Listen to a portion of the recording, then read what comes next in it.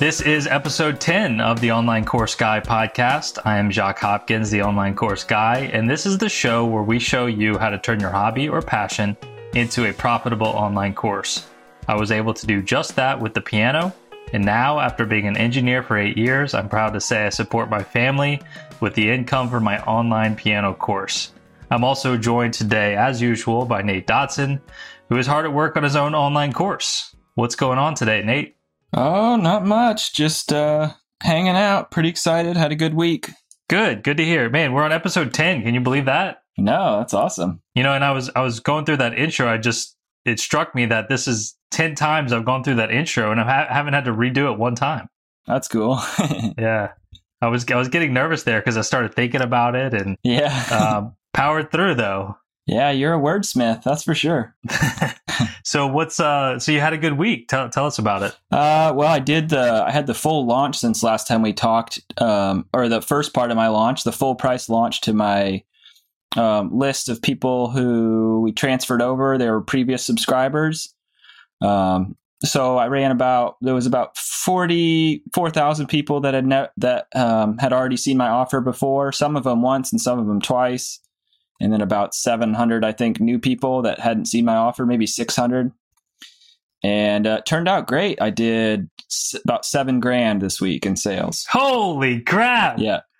$7,000. Yeah. Look at you, Nate. It's pretty awesome. Dude, that's like half the money you spend on your family in a year. Yeah, it's killer.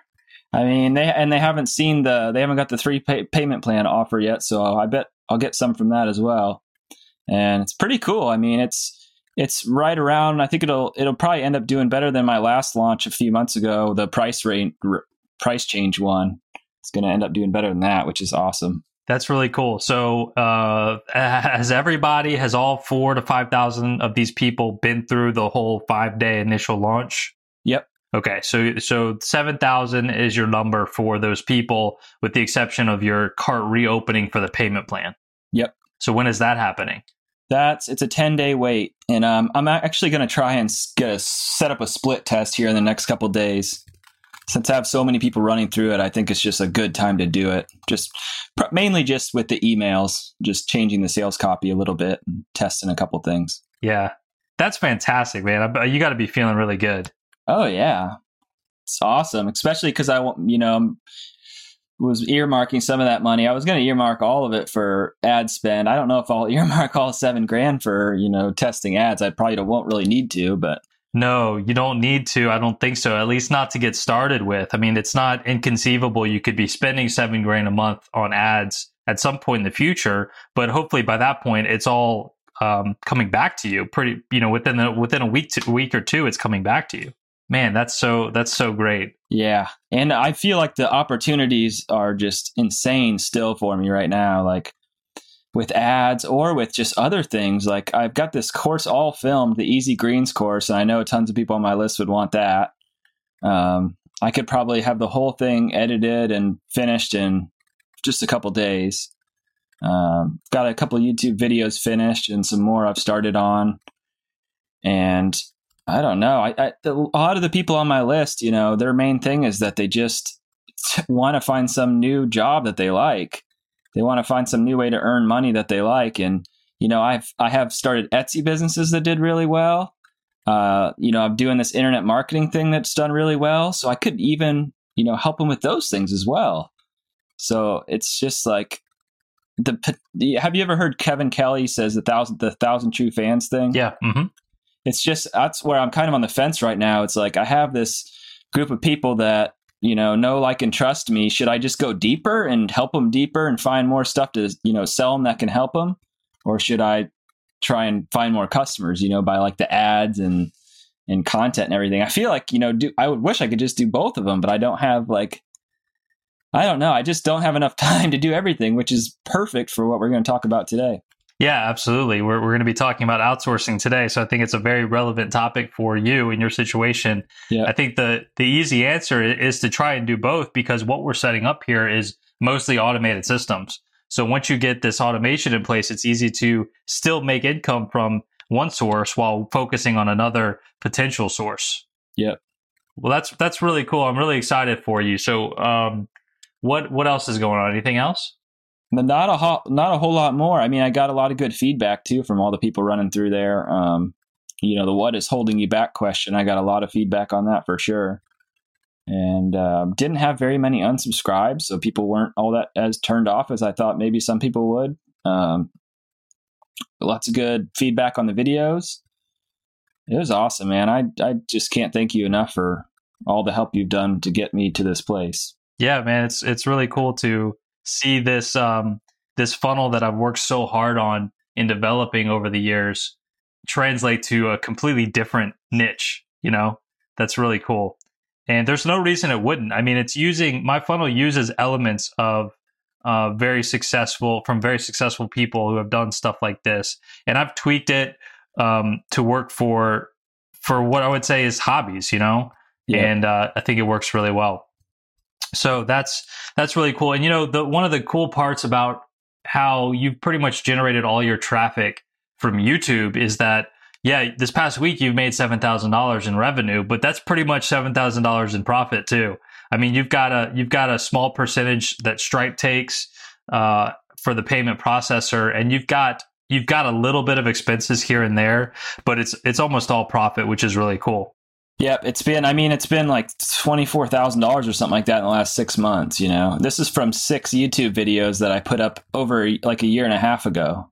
Mainly, that's like my primary source of traffic, and some from the free Facebook group I started. Yeah, absolutely. I mean, I may have told this story before, but I do a lot of sales on the phone, and a couple months ago I made a sale to somebody, and almost always I'll ask, how did you find me? How did you come across my website or my stuff? And I have some tracking information on the back end that I can see some of that information, but it's not always completely transparent. And this guy told me that he found me because he found my video on YouTube of me playing Lips of an Angel by Hinder, which is a really poppy, like 12-year-old song. And that video has less than 1,000 views. But that was his entry point into my funnel, which is hilarious because it's probably the only time that's happened. But I made one video, 5 years ago, and 5 years later, it makes me a $300 sale. That's so cool. Absolutely. So it looks like you're in a new space there. I'm in a new space. I am in what will be my new home office. It is good to be in here. I've got a lot of work to do. But I've got my new desk. It's a sit/stand desk. I've got a little crank wheel on it that I can adjust it. I'm currently standing, which is great. But yeah, I'm just kind of looking around. I've got a new camera sitting over here, and I'm excited about what this is going to be because it's going to be my workspace as well as like a video studio too. That's awesome. And so I've been working on getting all that set up and all the ideas in my head because I'm all about simple as well. So that's exciting. A few more things that I want to share from the past week before we get into our topic of the day. SEO. SEO on my end continues to go pretty well. I'm seeing steady increases in where my search terms are ranking. It's really good to see. I'm monitoring it. I try not to look at analytics and stats too much when it's not beneficial, but I find myself jumping on and looking at my SEO ranking almost daily just because it's fun. Mm-hmm. And I'm seeing increases, but the thing is with SEO is just because you see increases doesn't mean that turns into good traffic or dollars. Because a lot of my search terms are not in the top 10 yet. I've only got a couple in the top 10 and they're long tail keywords, meaning there's not a lot of search volume for those keywords. But I've got some really high volume keywords where I've worked my way up into the teens and 20s. And so even if you're on the second or third page for high volume keywords, you're still not getting basically no traffic until you hit that first page. So I'm excited to continue to see that to grow. I've been working with my SEO guy for about 2.5 months now. And his disclaimer at the beginning was we need 3 to 6 months to see any significant results. So my next report and meeting with him is actually tomorrow. So I'll have some more concrete data to share on the next episode. But I just wanted to mention that it is going well, but I'm not seeing any returns yet. Awesome.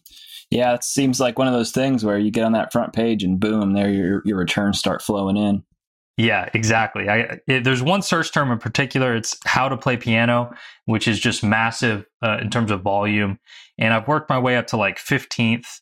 So halfway down the second page, when we started these campaigns, it was like 60th. And so if I can get on the first page and even, I doubt I can ever get first, second, or third with that search term. Maybe I can. But if I can get like top 5, top 6, that would be, I think, would be very, very good. What about online piano lessons? Is that one you're going after? It is. We've got about 40 terms, 35 to 40 terms here that we're trying to rank for. So online piano lessons is a big volume one as well. So that one is gets searched for about 3,000 times a month in the US, and I'm currently ranking 30th for that one. So that is one we're trying to rank for. I started at 89 on that one. Awesome. So pretty much every search term is up, and a lot of them are up a lot. But it's a game, and if we're not on that first page, there's not much traffic I'm going to be getting. Yeah.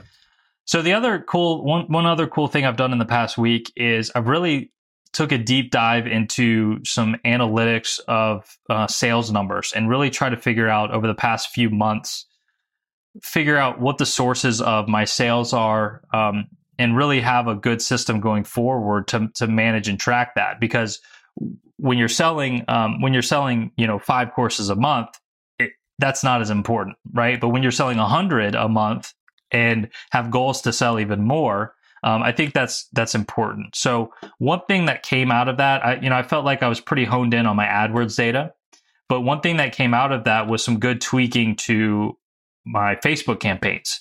So what I discovered that I somewhat knew was happening, but I didn't know the actual numbers, was over the past couple of months, I've made $8,000 in revenue from Facebook, but I've spent $10,000.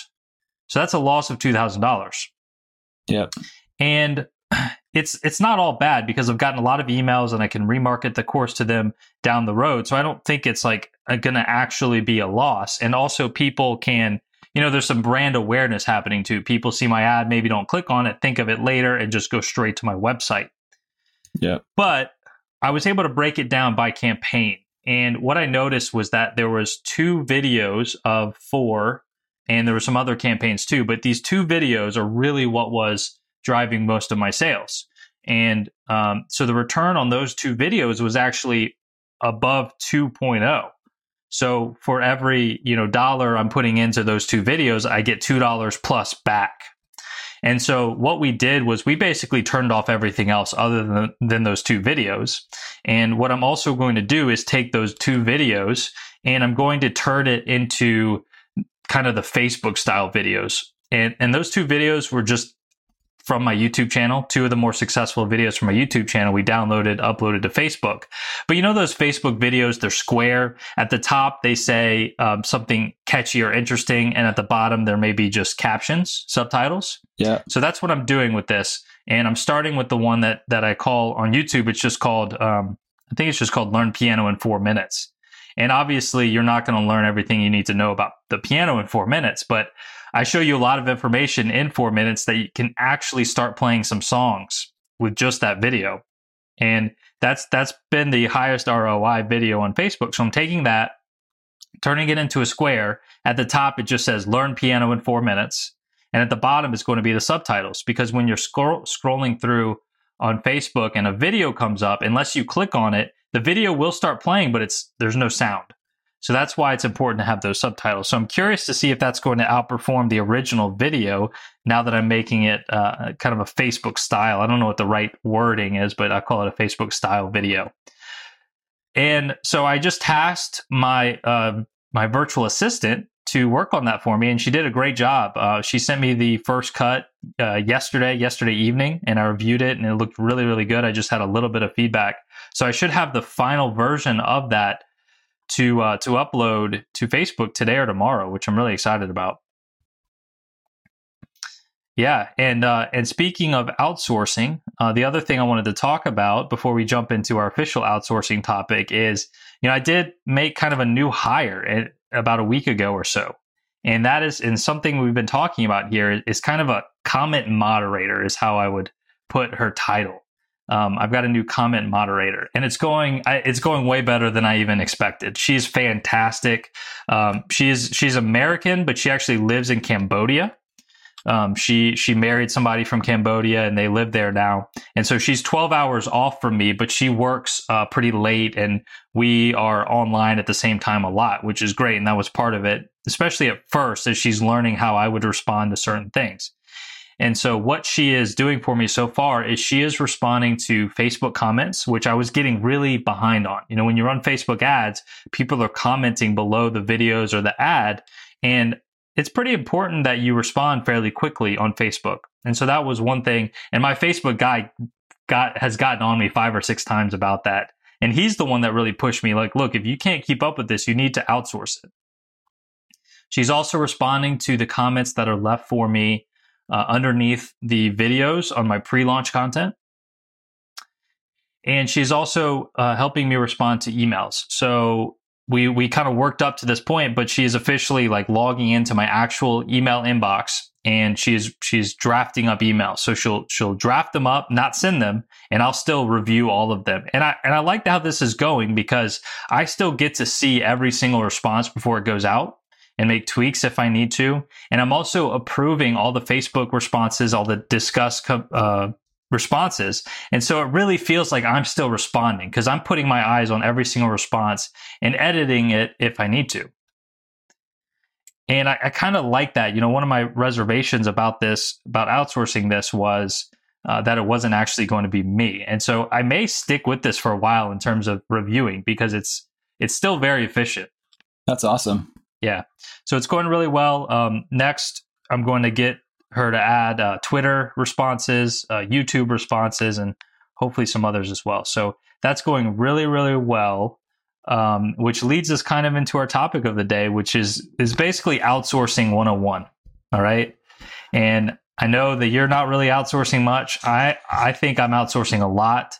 So I think it's a good topic for us to talk about. Perfect. All right. So I want to talk about kind of my start with outsourcing in terms of, you know, online business. You know, I listen to a lot of podcasts like many people do, Pat Flynn, Smart Passive Income, stuff like that. And I remember, you know, the big proponent of outsourcing and virtual assistants several years ago was a guy by the name of Chris Ducker. He lives in the Philippines. He runs a business over there. I think he runs several businesses, but one of them is where it matches people that need a virtual assistant to somebody in the Philippines, a qualified candidate in the Philippines. And he wrote a book on outsourcing as well. It's called Virtual Freedom. And I read that book and I signed up for his service, and I think it's virtualstafffinder.com.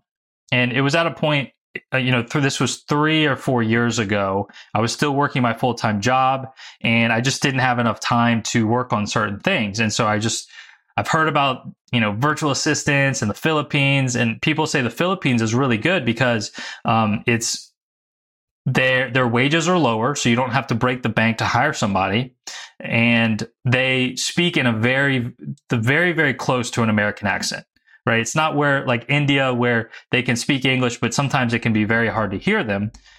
They speak a lot of English and American English in the Philippines. So that's the reason a lot of people like to hire out to the Philippines. And so I went through this process, and they hooked me up with 3 people to interview, and I interviewed them. And I actually hired the wrong person at first. They each gave me their pricing, and one of them was like $350 a month for full-time work.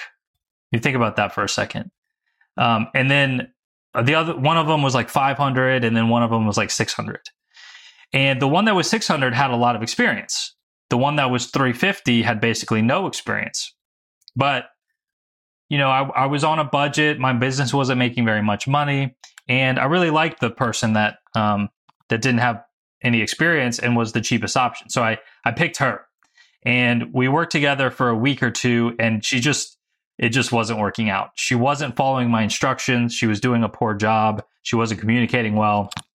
And so I went back to the most experienced person and said, hey, are you still interested in this job? And she said, yes. So I switched gears, And it's funny because that person has been working for me ever since then. This was 3.5 years ago. Yeah, so since 2014, maybe even late 2013. I think it was late 2013 I started this process. And so her name is Juvie. She's Filipino, and she's phenomenal. She's been working for me for about 3.5 years now. And we've kind of been through a cycle of, she was working for me for full time. She's had a few raises with me and everything, and she actually got married about a year ago or so to an English guy, and she moved to England. So she's in England now, and she works for me part-time. She works 4 hours a day instead of 8 now. And so she's married now. She's actually pregnant now. So it's been fun to have that relationship with her. And she does really great work. She's very good at what she does. All right. And what does she do? She's my general virtual assistant. So she can log into WordPress, and she's pretty good with WordPress. Anything that's repetitive, that I don't want to do myself, I'll just make a quick instructions for her, and she will knock it out. Some things, she's done something for me that's just super tedious that maybe takes 2 or 3 weeks that I would have never been able to do without her, But she can even do like basic video editing. I mentioned this Facebook video thing I'm doing, and she's working on that for me. She's very versatile. She's not necessarily great at any one thing, but she can do a lot of different things, which is why I've got her around. Okay. So that's the story about my virtual assistant, Juvie. And has she raised her rates on you? Yeah, definitely. When, I like I said, I've given her raises throughout the years. And one thing about the Philippines and the way they work in the Philippines, and if you're thinking about hiring somebody in the Philippines, keep this in mind, is they do something over there. It's called, I forget exactly what it's called, but it's like 13th month pay or something. And businesses over there, they're expected to pay their employees an end of year bonus that is equivalent to 1 month's pay. So you're basically paying 13 months of salary within a 12-month period. And so when I hire a virtual assistant in the Philippines, I'm not required to do that by anybody, but it's like a really good thing to do because almost everybody in the Philippines gets that. And so I was paying her the bonus, and I know she was very, very excited and appreciative to receive that. But then when she moved to England, she was like, "Hey, Jacques, just want to let you know expenses over here are more, than where I'm from." And so I was wondering if I could get, a little more in pay. And her request wasn't very much. And, I could always go back through the process and find somebody else in the Philippines for less money. But she's really good, and she knows me, and she knows how I like things done. And so there would be a point to where she's asking for too much to where it doesn't make sense for me to keep her anymore. But we're certainly not there. And so I was happy to give her a little bit more to keep working for me from England. So 3.5 years ago, when you hired her, you were making already a decent income online at that point, or? I wasn't making that much. I mean, so she started for me at about $600 per month, and that's probably about how much I was making, maybe slightly more. Okay. Yeah. And the idea was that she could help me do more and help me grow my business, and it did a little bit. I think I was, by the time I quit my job, I was making about $1,000 a month from Piano in 21 Days. Okay, that's interesting. Because I was listening to a podcast a few weeks ago about hiring an EA, an executive assistant, they called it, these guys. I forget which podcast it was, but they said basically, you probably want to hire someone when you're making around $100,000. And I was thinking the same thing. I was like, but I'm not making $100,000 right now, but I have so many things I could be doing, like, to grow my business that I can't do myself still. And it just made sense to me to, like, even my Etsy business, my prints, I don't have any time to invest in that right now, but I could be paying someone all of the money that's coming off that business to keep growing tons of wholesale accounts around the country and adding more prints to the shop. And, and eventually they'll start making more than I'm paying them, and I'll start getting that extra profit. And if they ever left, I could take over the business, and it'd be so easy to manage, and it would be doing a lot better. So it's hard to it's so weird how people have different strategies for that. Yeah, absolutely. And I think that you're in a place now where outsourcing makes a lot of sense. Yeah. Because you've got a lot of different things going. Like you said, your Etsy stuff isn't really able to move forward very much because you're so focused on these other things, which is fine if it's just you, but there's no reason you can't outsource certain things. Yeah. All right. So one of my biggest lessons or takeaways or pieces of advice that I want to give you and to the people listening at this point in kind of the story of outsourcing, as far as my experience, is, when I read that book, Virtual Freedom by Chris Ducker, he was talking about hiring a full-time virtual assistant, a general virtual assistant. You can hire an SEO person, you can hire a content writer. And he was talking about, unless I missed something major, he was talking about all this in the context of full-time people. Looking at the Philippines and hiring these people from anywhere from $400 to like $800. If they have a specialty, they're more like $800, and having a full-time staff. And I thought that's the way outsourcing had to be. And I made some mistakes. So several months after I hired Juvie, I was starting to think about doing internet marketing consulting. And one of the services I wanted to sell was SEO. And so I was like, okay, perfect. I can hire a full-time SEO person. So I went through the process again, and I hired somebody to do SEO for me full-time. And that was a mistake because, he wasn't very good. Mm-hmm. And I didn't have 40 hours a week of SEO work. Mm-hmm. And so that relationship ended fairly quickly. It obviously wasn't a good fit. But what I didn't realize at the time is you can outsource things to very good people, and they don't have to be full-time. In fact, most of the good people are not going to want to come work for you full-time. Yeah. And so since then, I've kept Juvie around, and she doesn't work for anybody else as far as I know. She's down to part-time now, but she's got a lot going on in her life, especially now that you consider she's pregnant. But I have a lot of people that work for me now on a very part-time basis. And it's going extremely well because I have all these experts in what they do, and they work for me a few hours a week, or, I guess it does vary, and it's going well. So let me talk about all the things and people that I outsource to at this point. All right. So we've talked about AdWords. I outsource AdWords, and that's probably one of the only things where it's like, I'm outsourcing to a company. It's not something I found on a website like Upwork.com, but I've told the story before how I took their AdWords course on Udemy, and I was so impressed that once I started getting some results and revenue from my AdWords, I outsourced it to them, and I'm paying them somewhere around $800 a month to just manage that for me. And they take care of all the optimization, all the reporting, and it's really good. And I don't really have to think about it except for once a month when they send me the report and we get together on the phone and talk about it. But they're there for me, which is great. So let me give you an example. A couple of days ago, somebody sent me a cold email. And have you ever noticed when you do a Google search, and whether you're looking at the ads or just the organic search, sometimes you see star ratings?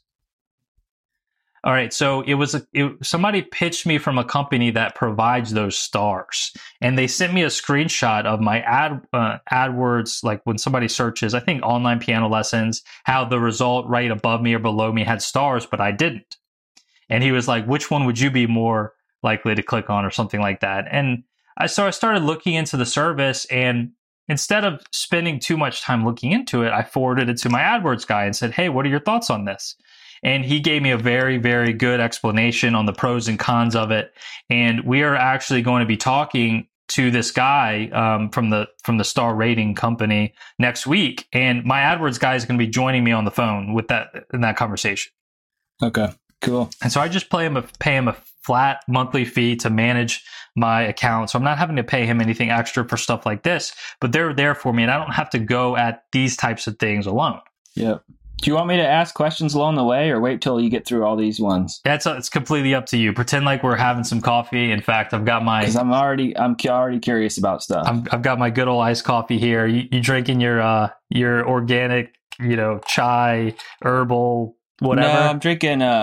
It's 2 hydrogens and an oxygen mixed together. It's like a mixed drink. I've heard good things about that. Yeah, it's awesome. Yeah, fire away, man. What you got? Well, so when you were doing your AdWords, you started paying this guy $800 a month. Then, did your return like overall return go up or down at that point? So the $800, did they make that back plus more than you were making before, or did it just kind of keep things steady, and that's good because it freed up some bandwidth for you? Yeah, that's a great question, Nate. I don't know the exact numbers there, but if they can help me sell 2 or 3 more courses in a month, then they're worth it. And I would say they have, because you can't just set up your AdWords account once and just leave it. And that's one of the mistakes that I've made with AdWords in the past when I was doing it alone and hadn't taken that course yet. Things are always changing. There are always new competitors in the market, other people entering into the search terms that you're trying to target. People are tweaking their accounts. Maybe somebody adjusts and is willing to spend more on a certain term or willing to spend less on a certain term. So it's important to constantly analyze the data in your account. And that's not something I was interested in doing myself. But I knew it was important, and I knew I wanted to at least give these guys a shot. And I could, fire them tomorrow and I would still get very good results from AdWords. But my thinking is that over time it would get worse and worse and worse, right? Basically I've got to justify that $800 somehow, right? Yeah, and I imagine it's probably not stuff you love doing and are excited about, where you've got plenty of stuff that you're kind of excited about. Bingo. Yeah. Yeah. What should you outsource? You should outsource the things that need to get done, but you don't want to do. Yeah. Right. We talked about that quadrant from 7 Habits of Highly Effective People, and you've got things that are important and urgent. You've got not important and urgent. You've got not important, not urgent, or the fourth one. And if something is important and not urgent, then and you don't want to do it, you can outsource that. Or if something's not important, if it's not important, you should definitely either not do it or outsource it.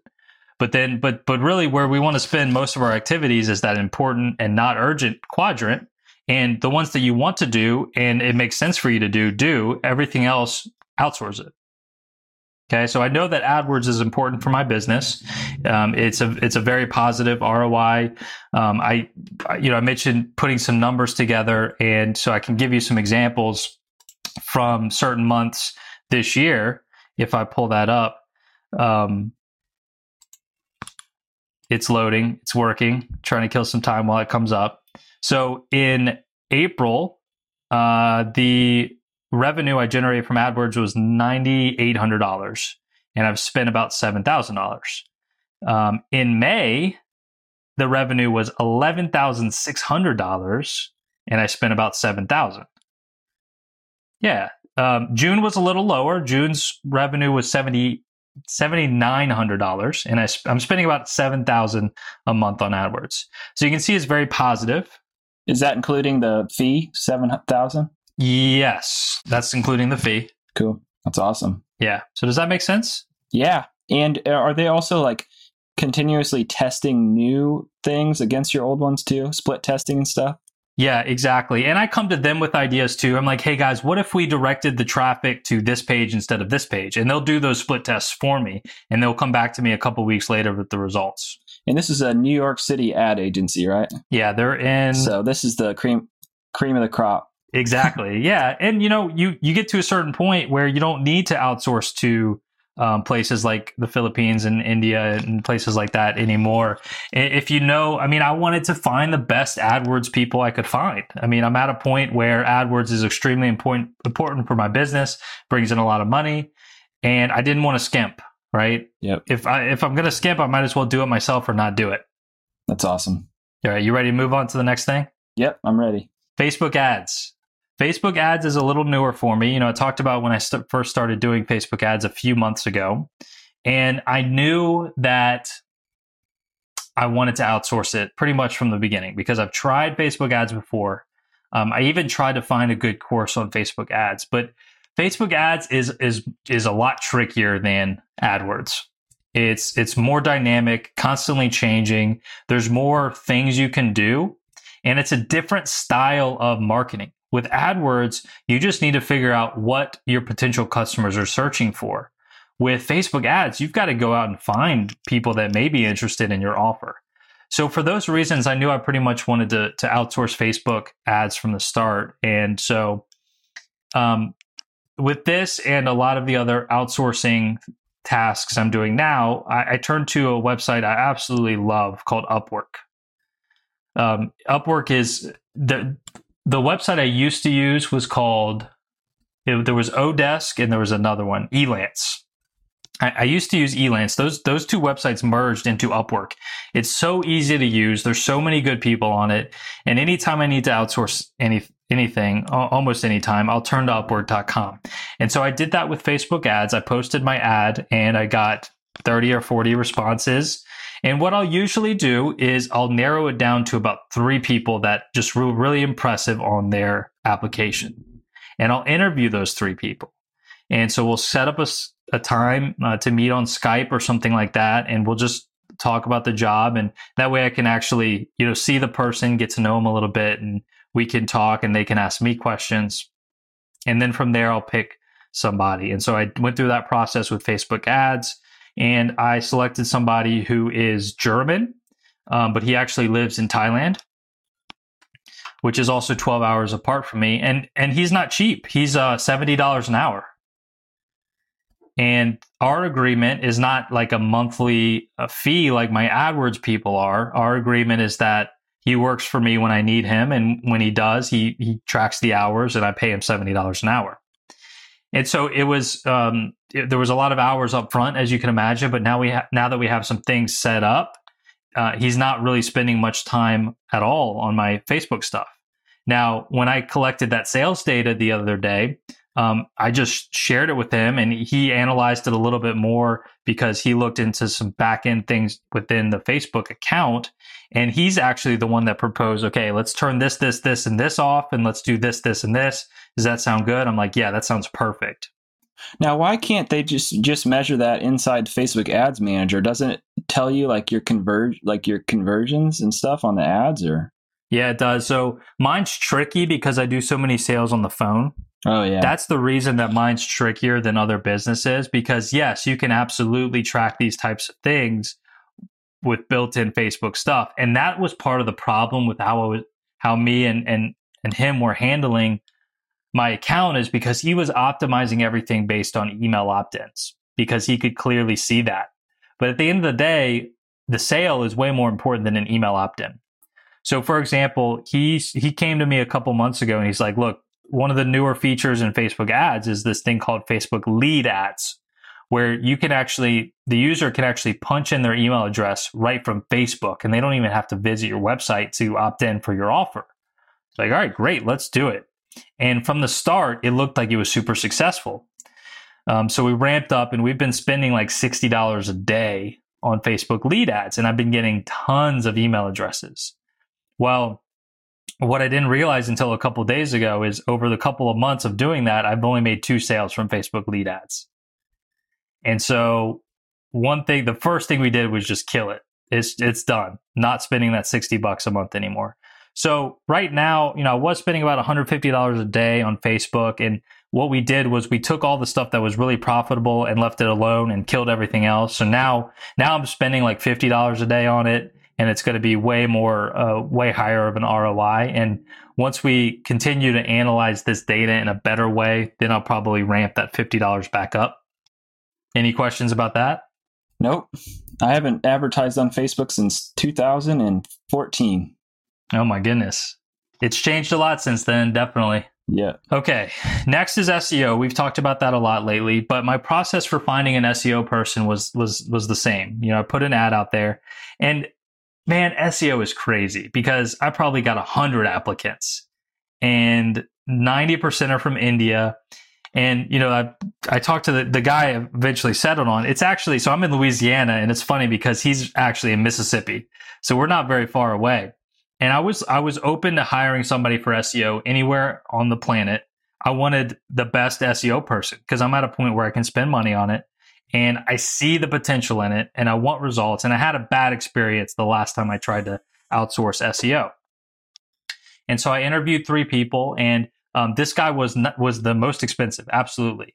He was proposing $3,500 a month, but he was by far the most impressive. And he had testimonials and he had results he could share with me, case studies. And I had to ask myself, do I want to skimp on this? Do I want to hire somebody average or do I want to hire the best? And I had, I could spend $3,500 a month on this. It hurts. It definitely hurts because I'm not seeing any return on that. But I still see the potential. We talked about that earlier a few minutes ago, how we're starting to get results. The search terms, my website is ranking higher and higher. No actual sales from it yet, but I see the potential. Does he have a team working for him then? He does. Yeah, he has a little, one of the things that I liked about him is because we share a similar story. He was an engineer for like 8 years. He worked for Exxon and he did like analytics and stuff for Exxon. So his background is in similar type of stuff. And he kind of quit that to focus on his own internet marketing business. And so I could really relate to him. We got along really well. Plus, he was just super impressive. And, if anybody's out there that does work on Upwork, I'll tell you, like I said, I probably got 100 applications for this SEO stuff. But the one thing that really stood out about his application was he wrote probably a couple thousand words or more about my specific business in his application. So a lot of the applications were just like, I'm good at SEO, hire me. Yeah. Value first. Yeah, his was just this, all the things we could do. And clearly he had done keyword research already. And he was talking about how excited he was about this opportunity and that he didn't play piano, but his wife did. And he really respected my message and my business and was looking forward to the opportunity of being a part of it. It was just so impressive right from the start. He dropped some sales copy into his pitch. Yeah, but you can tell like he's not a salesman. You can tell he's kind of nerdy, like really geeks out on this analytics stuff. Yeah. And like he wasn't when we got on the phone, like he wasn't doing a hard sell by any means. And was all about the data and analytics and was providing a lot of value up front. That was really clear. So cool. All right, next thing, very relevant to this, podcast editing. Yeah. I've started a podcast before and I knew that I didn't like, nor was I very good at editing the audio for a podcast. And so from the start of this podcast, I knew I wanted to find somebody to edit it. So what we do at the end of these episodes is we just send the audio files to this guy. And within about 18 hours, he's got the final podcast file, MP3 file ready for me to upload, which is great. Mm-hmm. So what he does is he just tweaks the audio, compression and whatever audio engineers do to make it sound optimal. He adds in the intro and the outro music, mm-hmm. and he converts it to the right format. It's supposed to be like MP3 format, 128 kilobytes a second. So he does all that, and he spends about an hour doing it. And I pay him $30 an hour. So I pay $30 for each episode of this podcast.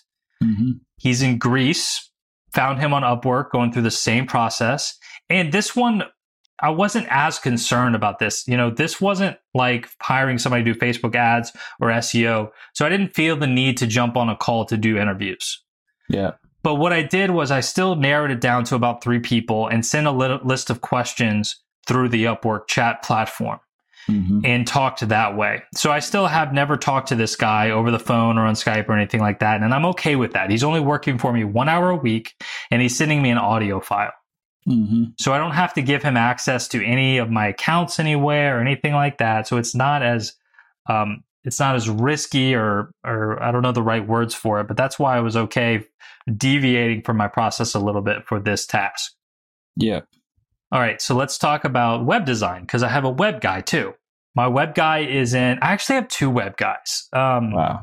They're both in Pakistan, and I guess they just breed good web guys in Pakistan. The guy that has designed my website has designed the website for a lot of the people that came to me asking for websites is in Pakistan, the main guy. And he was recommended to me by somebody else I know through the internet.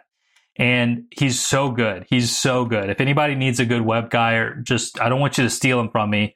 But if you have a one-off project, you can send me an email and I'll be happy to share his contact information with you. This guy, he's the one that works for me like on the most sporadic basis, because it's not very often that I need web design work done. But like he when I upgraded or redid my website, 10 months ago, I went to him with the scope and everything, and he charged me about $500 to do that. I think he works at about $15 an hour. But, I mentioned I'm at a point where I want to kind of have the best people, not necessarily the cheapest people or anything like this. And it would be hard to find somebody better than him anywhere else. Don't tell him this, but I'd be happy to pay him like $100 an hour, but $15 an hour is a good wage in Pakistan. Just like $600 is a very good monthly income in Philippines. You don't need to feel bad in any way about paying these lower wages to these people, because you are providing them income. You are giving them something to work on. Yeah. You're probably putting them in the top 10% of wage earners in their country. Absolutely. Yeah. And some, in some places people don't want to earn too much because they kind of would have a target on them if they earn too much. Yep. So that's my web guy. He was recommended to me, but he's not always available. And so I have a second guy that I like and trust that I found on Upwork that is of similar quality. And so it's nice to have those two different options available to me. But I'm so glad I have somebody like that I can count on. Just 2 days ago, I had some tweaks to my website I wanted to make, and he's so good with like the whole CSS, HTML, making things look good. And so there are things that I could do myself, but when he can work for an hour for $15, it just makes no sense for me to do it. And so I had a list of things that I had built up, and I sent it to him a couple of days ago. The next day I had an email from him that he had finished, and I went and paid him his $15. It was fantastic. Is this like stuff on a ClickFunnels page that he's putting custom code to, or just your actual website? He's never done anything in ClickFunnels for me, because ClickFunnels to me is just so straightforward to use. Yeah. And I do have a little bit of a coding background. So anytime we need to do anything codey in ClickFunnels, I can do that myself, because even that to me is very straightforward because of the way ClickFunnels works. All he's ever done for me is anything inside WordPress. I consider him a WordPress guru. Okay. Yeah. So like the website pianoin21days.com, that's completely customized. That's not just like a canned theme and then he inserted the images and things like that. Like he totally customized that for me. Wow. I told him what I was looking for and he built it. Cool. Yeah. Now he did base it on, I think it's called Divi, the Divi theme, right? So that theme will continue to update. You never want to get somebody, in most cases, you don't want somebody to just like build a custom theme for you, because then there's nobody updating it and whatnot and making sure it jives with the latest version of WordPress and things like that. But you can use a canned theme, but still have a custom website. Awesome. So I'm sure at some point you're going to be interested in probably getting the contact information of that guy. Yes, I imagine I probably will be. Yeah. So you can see there's a wide range in like what these people are doing for me and also how much I'm paying them. This guy is $15 an hour. My VA is less than that. And then I'm paying this SEO company $3,500 an hour. I'm paying Facebook ads guy $70 an hour. The next one, I've already talked about her a little bit. That next thing I'm outsourcing is comment moderation. So you can see I have all these different people working for me, but just a little bit.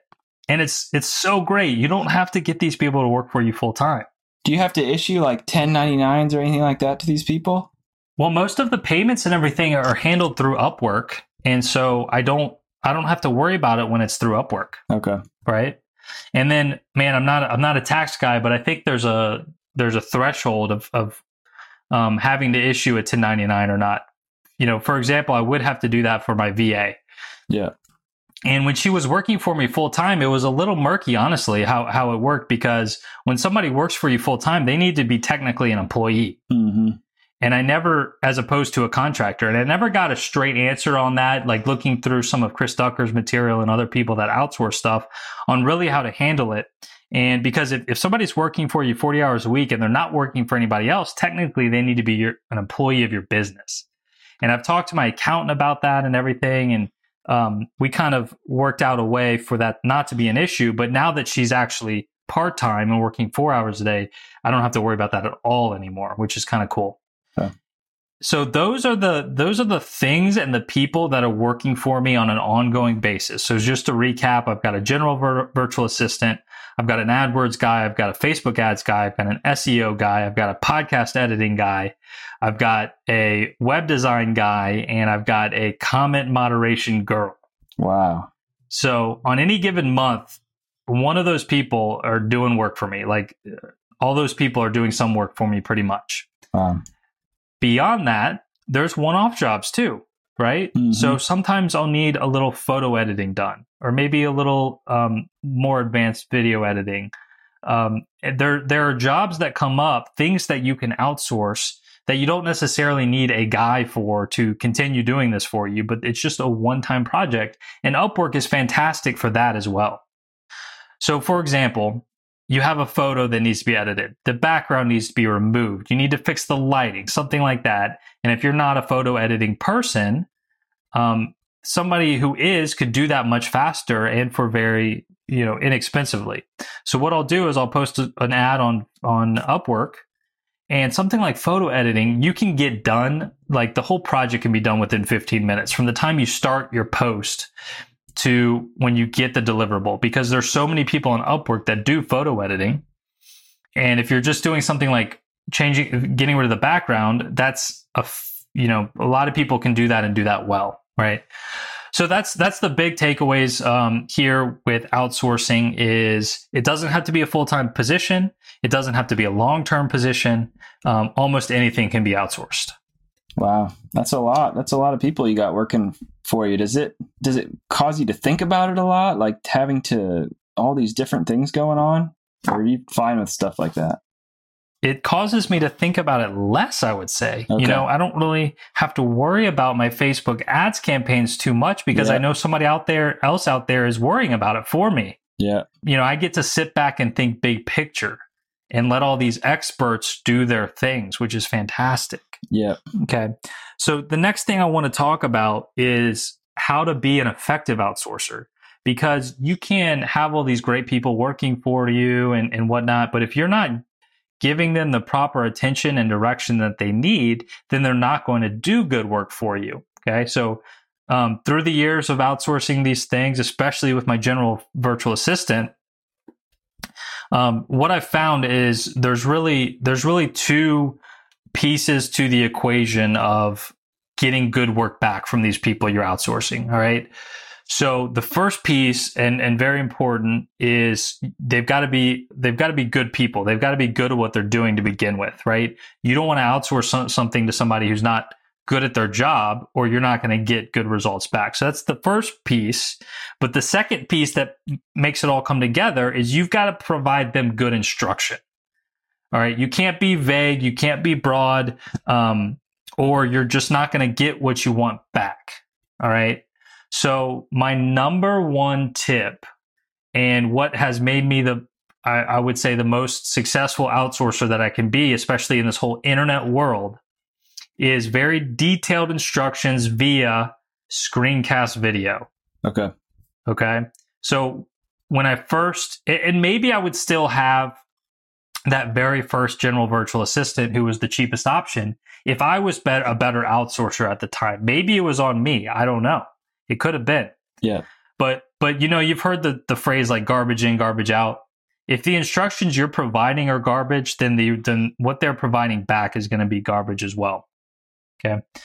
So if you want something done in a specific way, you've got to make that abundantly clear. And the best way I've found to do that is with screencast videos. I've tried doing instructions just with text or text and pictures. Text and pictures work well as well, but it's so much easier to do a screencast video. Yeah. It's so much easier. All right. And so like if I have a task that needs to be repeated a lot, then I'll do a couple minute video on doing it once or twice. And then anytime that the person working for me needs to reference it, they can. They don't have to just watch it once. They can watch it as many times as they need to. And the other thing about that is, I've got all these things that my virtual assistant are doing for me on a daily basis, on a weekly basis, on a monthly basis. And there's very detailed instructional videos on each one of those things. So if tomorrow she says, hey, I want to stay home with the baby, I can't work for you anymore. Yeah, it's going to suck and I'm going to have to train somebody else. But all those instructions are already there. Yep, it's your training manual. Exactly. Yeah. Have you ever read the book Work the System? No, I haven't. What is that? It's really good. It's I guess it's sort of like, is it E-Myth? E-Myth Revisited or something like that? Yeah, I've read that one. Is that one that's really about systems? The E-Myth is about how it stands for entrepreneurial myth. Yeah. And it's about how just because you are a accountant or a plumber doesn't mean need to go into business for yourself doing those things, because once you do that, you're going to have to be you're going to have to wear all the other hats of running a business, sales, accounting, all that. Okay. I thought that was like a big systems book. But Work the System by Sam Carpenter is an excellent book about systems. And also for people that are just starting to get into business, I can't think of the name of the book right now. Maybe it'll come to me, but there's this other book it's told through a story about, Built to Sell. It's a really good book on systems as well for hammering it into people's heads. So tell me, go into a little more detail here. What do you mean by systems? Well, just basically like creating processes, like work the system. He talks about how he had a phone call answering service. It was just like chaos. And he's like, then one night, I was all stressed out and I just started to see things from up above. I was 1,000 feet above the business, looking down, seeing all these gears turning and how these things kind of interconnect. Maybe he was on shrooms or something. I don't know. But he just started to see how everything's kind of a system and a complex system and how you can just engineer that system. It's really about engineering. And he talks about some certain things that you should do to do that. And one of them is like it's probably called I don't remember what he calls it, but it's basically like a book of procedures. And you create a procedure for every part of your business. And a lot of it, you can create screenshots and it's like a training manual. And so when anyone has a question in the business, they refer to that. And that tells them exactly what to do. And if they don't have a system for something, they create one. And if someone thinks that the system could be improved, they put forth that recommendation. He goes over the recommendations for improving systems constantly. So his whole business is basically just tweaking this system he built that's encased in this book he put together. I think he actually tells you to create a couple different books. And then Built to Sell is really about making your business very simple and efficient by engineering systems as well. That sounds like two books I absolutely need to be reading right now at this point on my side. So tell me what that first one was again. Work the System by Sam Carpenter. That really gets in the nitty gritty of building a solid foundation that your business runs upon. And the Built to Sell is very similar, but it's just told through a story format. But essentially, how easily could you sell your business is the question you want to ask. How hard would it be to hand that off to someone else? If everything is kind of stored inside your head, that's going to be very difficult. But if you're like, okay, all I have to do is give you this book. This tells you everything we do. This tells you exactly how to do everything we do. This is the whole business. I could train you in one day. That's what it's basically about. The tagline on Built to Sell is creating a business that can thrive without you. That would be the one I'd start with because it's a quick, fun read. Okay, cool. I'm gonna check that out for sure. What I would ask you as somebody who's read this before is I feel like my business is constantly changing, right? So it just feels like something else that would have to be maintained in a dynamic business. What do you think about that? Yeah, it would be. It would be it is the business. That would be the whole business encased in those procedures. And your job basically is just to work on those procedures, creating those procedures and maintaining them. Okay. Well, that's kind of where I'm getting to, especially now, outsourcing these comments and everything. Yeah. You've got a dynamic, good system. I just don't know if you have it all organized in one place, where it's easy to look at and reference. And That's basically what Work the System helps you create. And I read these books before I ever even really got into business. I read them like 7 years ago or something like that. My dad had them, and I read them from him. So I need to pick them back up too and look at them. Yeah, but you think that they kind of go hand in hand? Maybe read Built to Sell first and then go right into the other one? Yep. Built to Sell will help you see like, oh man, this is like huge, like a big major step. And it's just such a fast, easy read. And the other one was more of the nitty gritty. Nate, you always seem to have a very relevant book recommendation. Yeah. I used to read a lot of books. I mean, I still read a decent bit, but yeah, I used to just for 5 years all through college, I was just reading a lot of business books too, learning about it before I really got going on it. Let me ask you this, because I have a copy of 4 Hour Workweek right here. It's the only book on my shelf right now. And I had an idea. Let me see what you think about it. You know how I had that whole Tim Ferriss thing happen where he linked to an article of mine? Yeah. And I got a lot of good traffic and I had a lot of sales. And I talked to a lot of these people on the phone and they were like, yeah, I saw that I found you through Tim Ferriss and I just really like the way that you take the 80-20 principle and apply it to learning piano and stuff like that. Well, I've been trying to think about how to tap into that market more because it seemed to be successful. So I was thinking about recording a video here in my new studio and kind of holding up that book, at least at first, and talk about how that book changed my life in a couple of ways. First of all, it helped me to build this business that is somewhat automated, passive income type of a business, but it also taught me how to apply the 80-20 principle in a lot of different areas of my life, including one of my biggest hobbies, which is piano. How can I take the 20% of piano and give us 80% of the results? And then, demonstrate a couple of things and then take that video, and on Facebook, you can show that video to people that have liked Tim Ferriss. Oh yeah, man. You like it? I do like it. Yeah, absolutely. I mean, you would want them to obviously have other interests, besides Tim Ferriss. They would want to probably be Tim Ferriss and piano interests, right? Not necessarily, because they may already play piano. Yeah. But you already played piano when you learned your new technique. True. Yeah. Yeah, I guess. Okay. Yeah, it's something to think about. And I'm going to run that by my Facebook ads guy too. I think that marketing in general is more, it's becoming more like personalized and more nitty gritty like that, like you're talking about, casting a wide net is becoming a lot harder, and it's a lot easier to target in too with all the tools we have now. Yeah, absolutely. Well, I think that's going to about do it for our conversation on outsourcing. I'm sure we'll revisit this topic one day in the future. Did you have any other comments, questions, anything on this topic, Nate, before we wrap it up? No, just that, the one time I outsourced, I think it was on Elance before it was Upwork, and I paid like $170 and got thousands of dollars in returns from that. I hired someone on there to redesign one of my prints and make it for every state in the U.S. It's one that says home is wherever I'm with you. And he made them in high resolution, multiple sizes, sent me the files and posted them all up on there. It took him probably just a few hours, and it would have taken me weeks, and I've sold just so many of those prints. So I had an amazing experience. I'm excited to basically one more question I do have is, where do you think the first place for me to start would be? We've talked about this before. I mean, at this point, you could definitely outsource something like AdWords, but that's like a big thing, right? That's definitely a big thing. I'm sure there are some small things that you can think of that you could outsource that you haven't yet. You mentioned the Etsy business earlier and how it's not really doing much right now. It's not growing at all. So I'm sure there's more things like what you just mentioned that you could outsource with that. Okay, cool. But I'm gonna keep thinking about that because I think outsourcing is really important. I think what you can do is kind of make a list of all the things that you need to do and all the things that you want to do that you'd like to get done. And then you really need to analyze that list and see what parts of it could be outsourced in order to make it happen faster or make it happen at all. Maybe it wouldn't be able to happen at all without outsourcing it a little bit.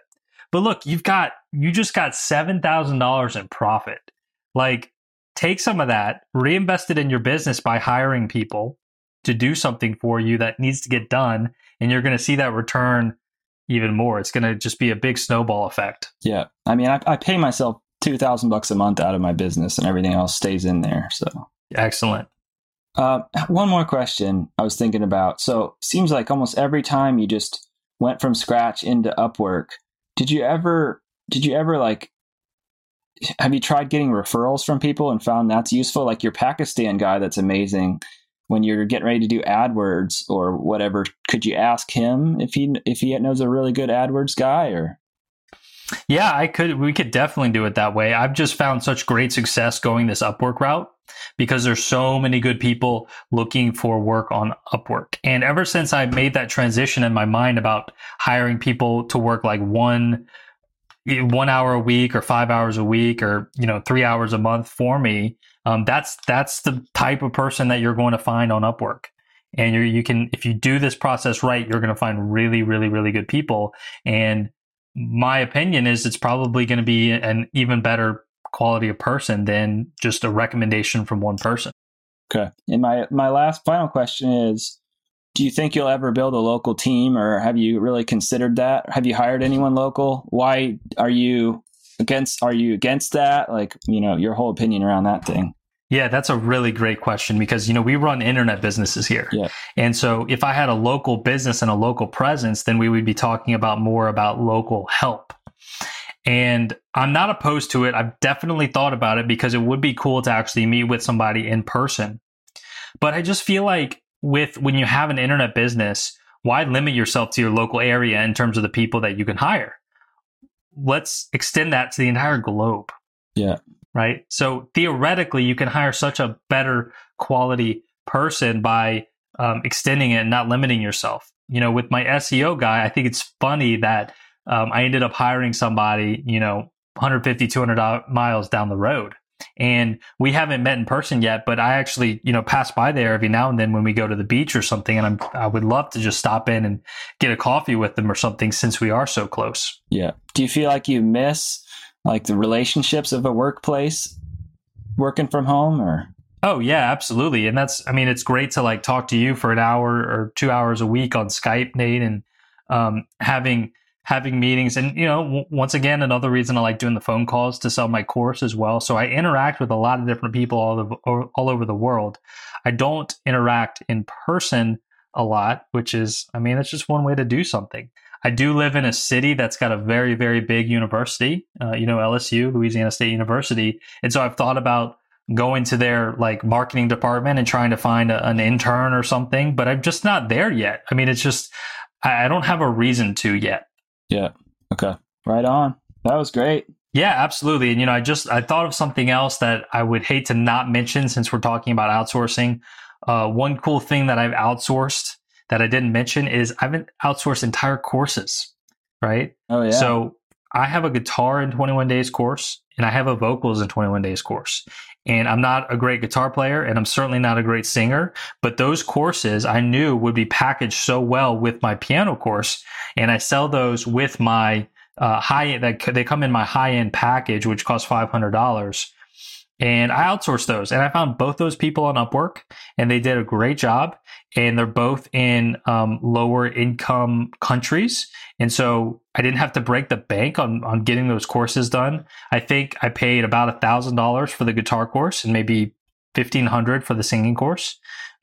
Those people are in Argentina and Romania, respectively. And so I could have put an ad out in my local market, and I'm sure I could have found a very good guitar player or a guitar teacher to put that course together for me, but I bet it wouldn't be as good, and I probably would have had to pay more. That's awesome. All right, so that's going to do it on Outsourcing 101. Like I said, I'm sure we'll revisit this conversation at some point in the future. I think next week, Nate, we're going to talk about phone calls. I mentioned that I sell my course on the phone a lot. And so I'm going to walk through that process, how I even got that idea. And we'll go as in detail as like what my script looks like when I get these people on the phone. And we'll talk about whether that's going to be a good thing for you to implement on your side with where you are with your online course. Cool. So that's the plan. That's the plan for next week. Nate, good talking to you as always. Where can people find you online? You can find me at natedodson.com and microgreensfarmer.com. And you can find me, Jacques Hopkins, at pianoin21days.com and the online course guy.com. And if you are interested in taking your hobby or passion and turning it into an online course like we have, then I've got a free quick start guide waiting for you at theonlinecourseguy.com. It's the 8 steps to taking your hobby or passion and turning it into a profitable online course. So you can grab a copy of that quick start guide today. Once again, that's theonlinecourseguy.com. And see you next week, Nate. See you next week.